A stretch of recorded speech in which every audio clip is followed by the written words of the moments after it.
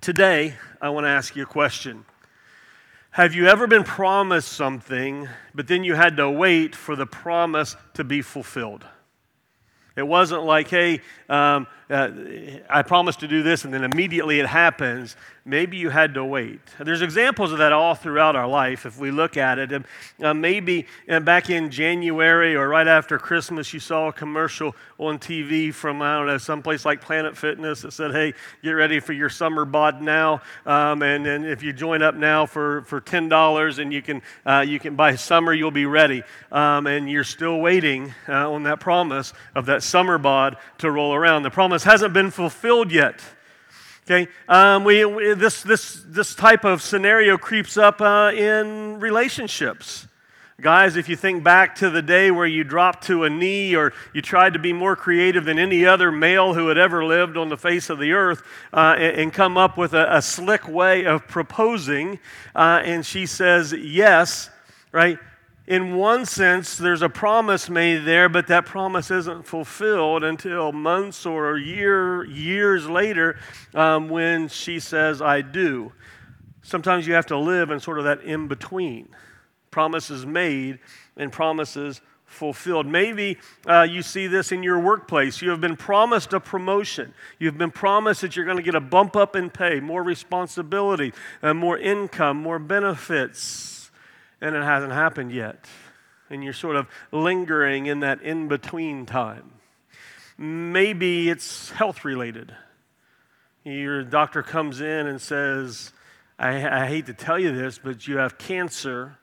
But don't worry, this kind of cancer, this kind of sickness, this disease is treatable, but it's going to take a while. And right now, even though that doctor promised that one day it's going to be better, right now you're in that in-between when your body is just riddled with treatment and sickness, and you're just stuck in the in-between. And it's tough sometimes in that in-between time. We see that in Scripture. We see the same thing in Scripture. If you remember back in the Old Testament, God made a promise to this guy named Abraham. He says, you're going to be a great nation. The whole world's going to be blessed through you and your descendants. There's only one thing. Abraham was old. And his wife, who was just a few years behind him, so also old, but she could not have children. But God made this promise to them that you're going to be a great nation. All of earth is going to be blessed through you. So there was a big delay between the promise made and the promise fulfilled. And really the whole Old Testament is about that. The promise made to Abraham really isn't fulfilled until Jesus Christ comes on the scene and gives up his life for his people. We see judge after judge being raised up and gives them just a little bit of taste of what the promise is going to be like and what redemption looks like and what freedom looks like. But it's not until Jesus came that promise is fully realized for Israel. Isn't our salvation sort of like that as well? Remember the cones we had up about a month ago? Right, this time over here when we place our faith in Jesus Christ, when He justifies us and we are freed from the consequences of our sin, from the penalties of our sin. In this place over here, when Jesus finally calls us home, whether that's one by one or whether that's when Jesus comes to redeem and to reclaim His church, and we are freed from the very presence of sin. But in between these two milestones, we live in high highs and low lows. Right? We get whiplash from riding the roller coaster sometimes. Right? And that in between can be tough. It can be heavy. It can be uncertain and worrisome and anxiety-ridden, sickness infested, confusion ringing loud. And that in-between time, David calls in Psalm 23 the darkest valley. And in Psalm 57, this is a dark valley for David. In your Bible, depending on the version or the edition even of the Bible that you read from, it may give you a hint at the beginning about what this is about. But in mine it says, when he fled before Saul into the cave. And that tells us a little bit about why David is writing this psalm. You see, back in 1 Samuel chapter 16, David was anointed king. Samuel anointed him and he was king over Israel. But then just a few chapters later in 1 Samuel 22 and 24, David is on the run. The king is on the run. He's anointed, but nobody's acknowledging that he is king. He's a fugitive. So were God's promises, was that anointing true? Yeah, but it wasn't time for that to be fulfilled yet. You see, when David fled from Saul into the cave, he knew God had anointed him. But now he was being hunted by another king. And those who were with him, 1 Samuel chapter 22 gives us a little bit of a picture who they were. At best, they were, from 1 Samuel 22, every man who was desperate, in debt, discontented, rallied around him, and he became their leader. So at best, they were weary-trodden as well, beaten down. At worst, they were just outright criminals. Men who were fleeing from justice. Men who were looking for somewhere to belong. And they found a leader in David.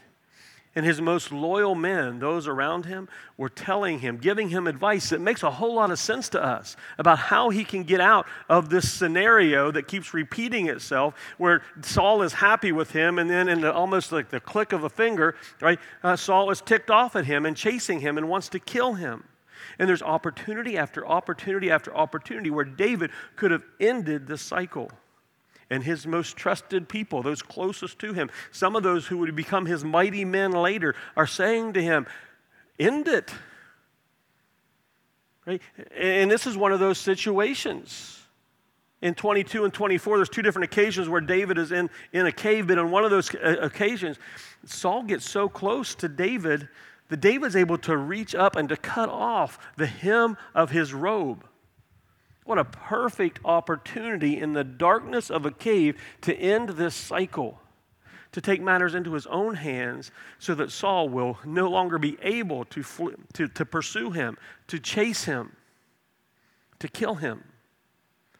And we would have said, hey, that makes sense. Right? Samuel anointed you king. God chose you. But in this situation, David was not going to step out of God's promise? Or was he going to push God's timing? Now, there are times in David's life where we have to use discernment when we choose to follow him or not. He was not a perfect man. He sinned mightily. But time and time again, his life is characterized by this being a man after God's own heart. And we see that more perfectly in this setting, because David is not going to step out and take matters into his own hand. Did David wonder if God's promises were true? Well, he's human, and so I have to imagine that, yeah, there were some times where he's hiding in the wilderness and hiding out in caves where he wondered when or if this is going to happen. But here, David remains true. Kings live in palaces. Here, he was hiding in a cave. Are God's promises true? Do you ever wonder this? Do you ever wonder if the promises made by God are true? Now, we know that we're supposed to. We know that we're supposed to believe that God is in heaven and that God is supreme, that God is love, that in Jesus you have been given every sort of spiritual blessing, that you are safe from eternity, that there's nothing in this life that can threaten your eternity in His presence in eternal safety. You know that God the Holy Spirit dwells in you. You know this. We read about it. We sing about it. We pray about it. We rejoice in it. But is it true?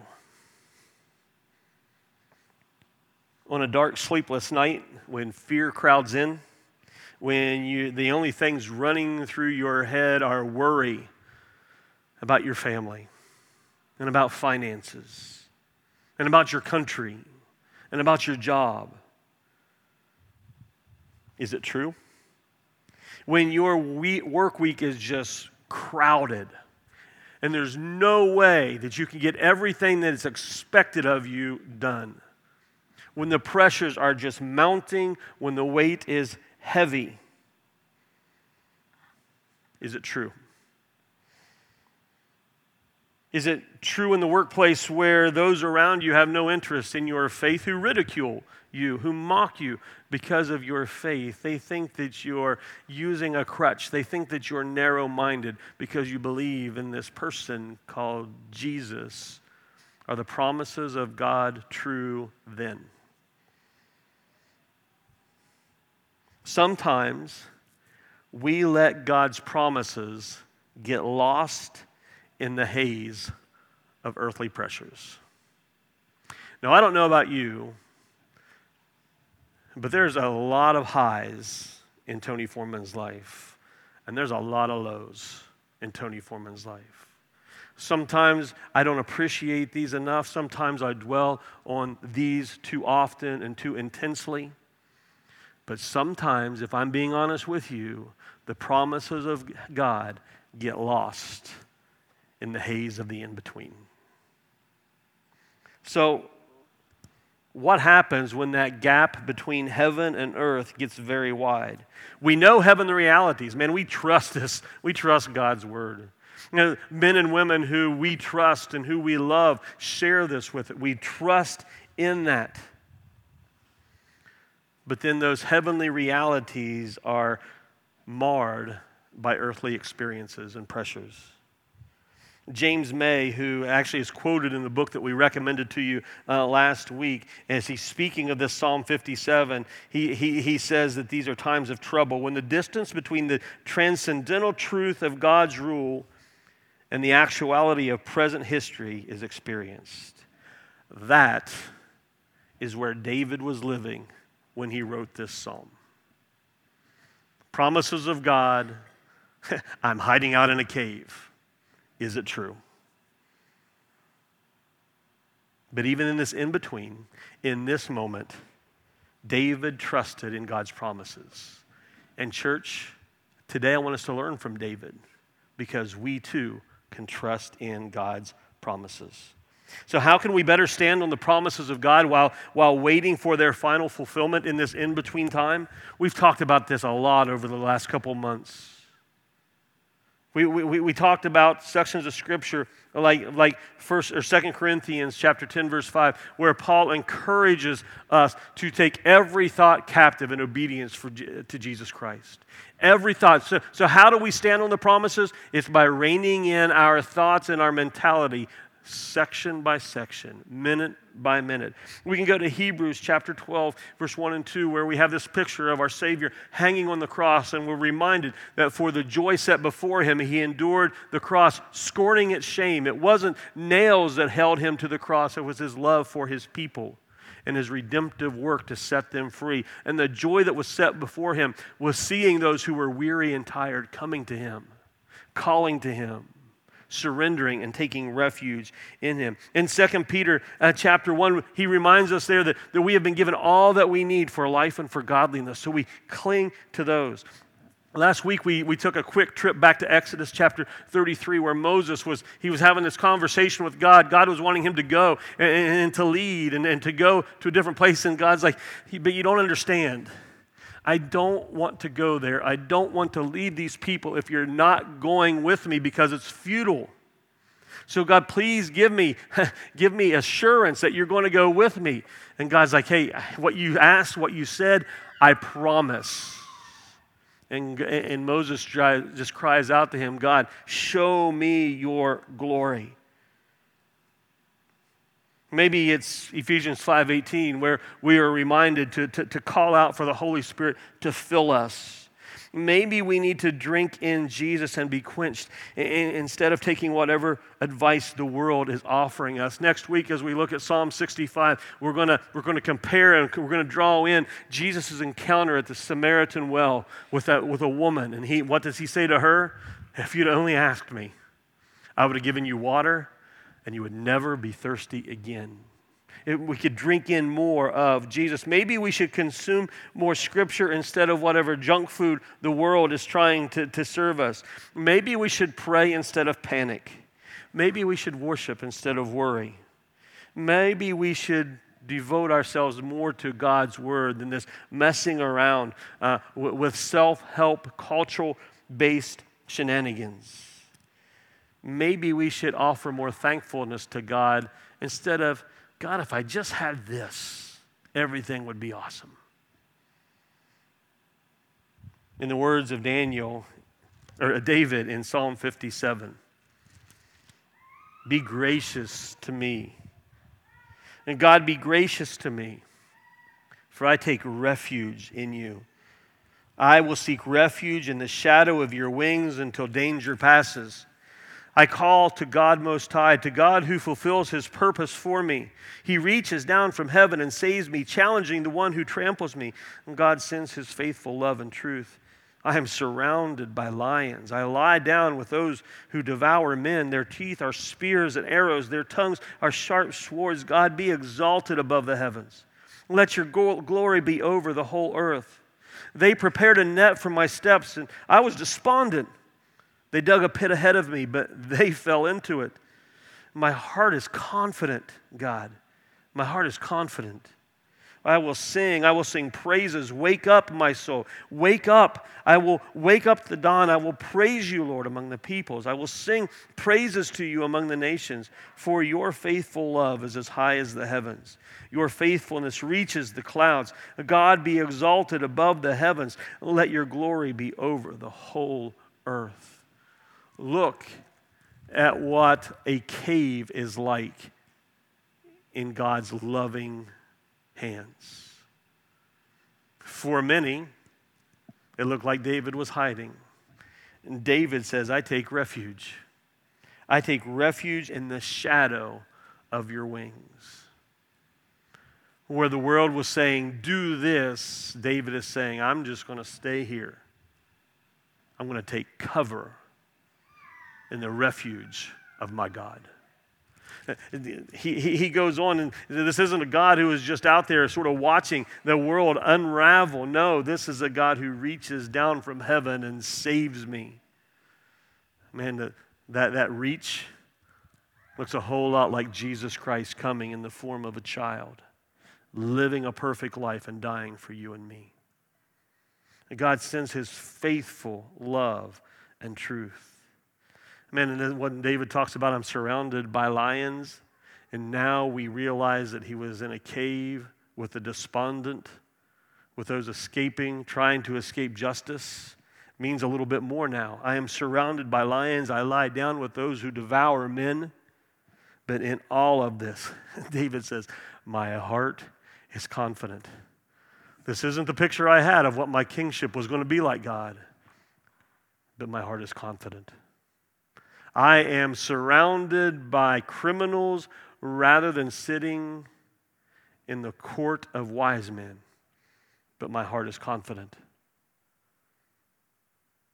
I'm supposed to be sitting on a throne in a palace, but now my pillow is a rock and I'm hiding in a cave, but I'm going to sing praises.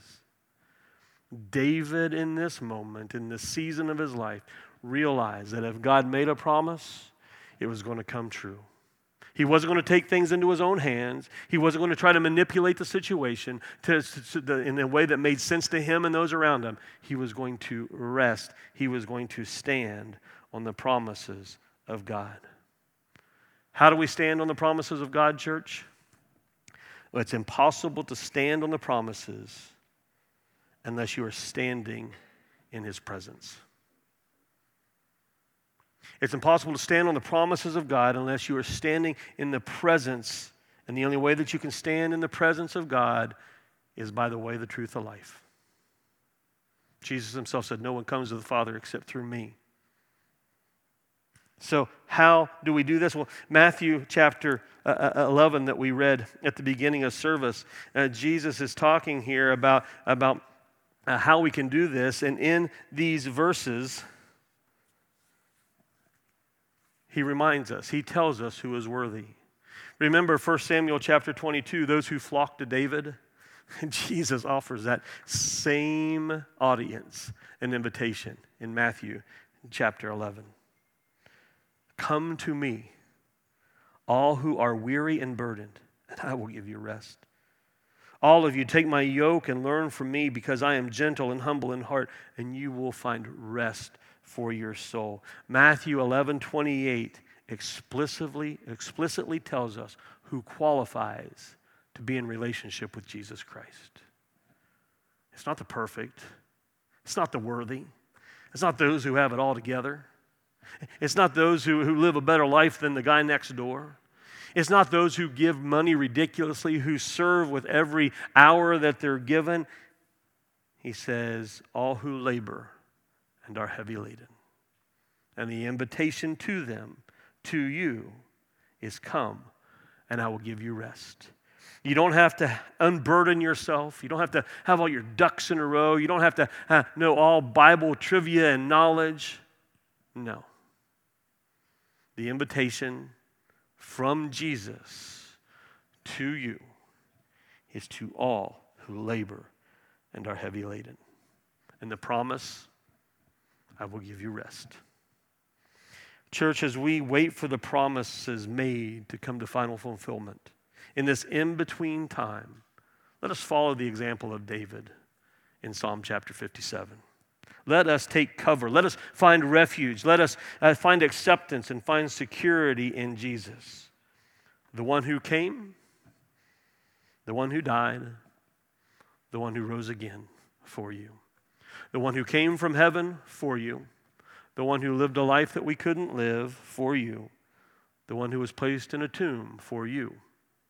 The one who walked out, defeating sin and death for you forever. He is the same one who calls you, come.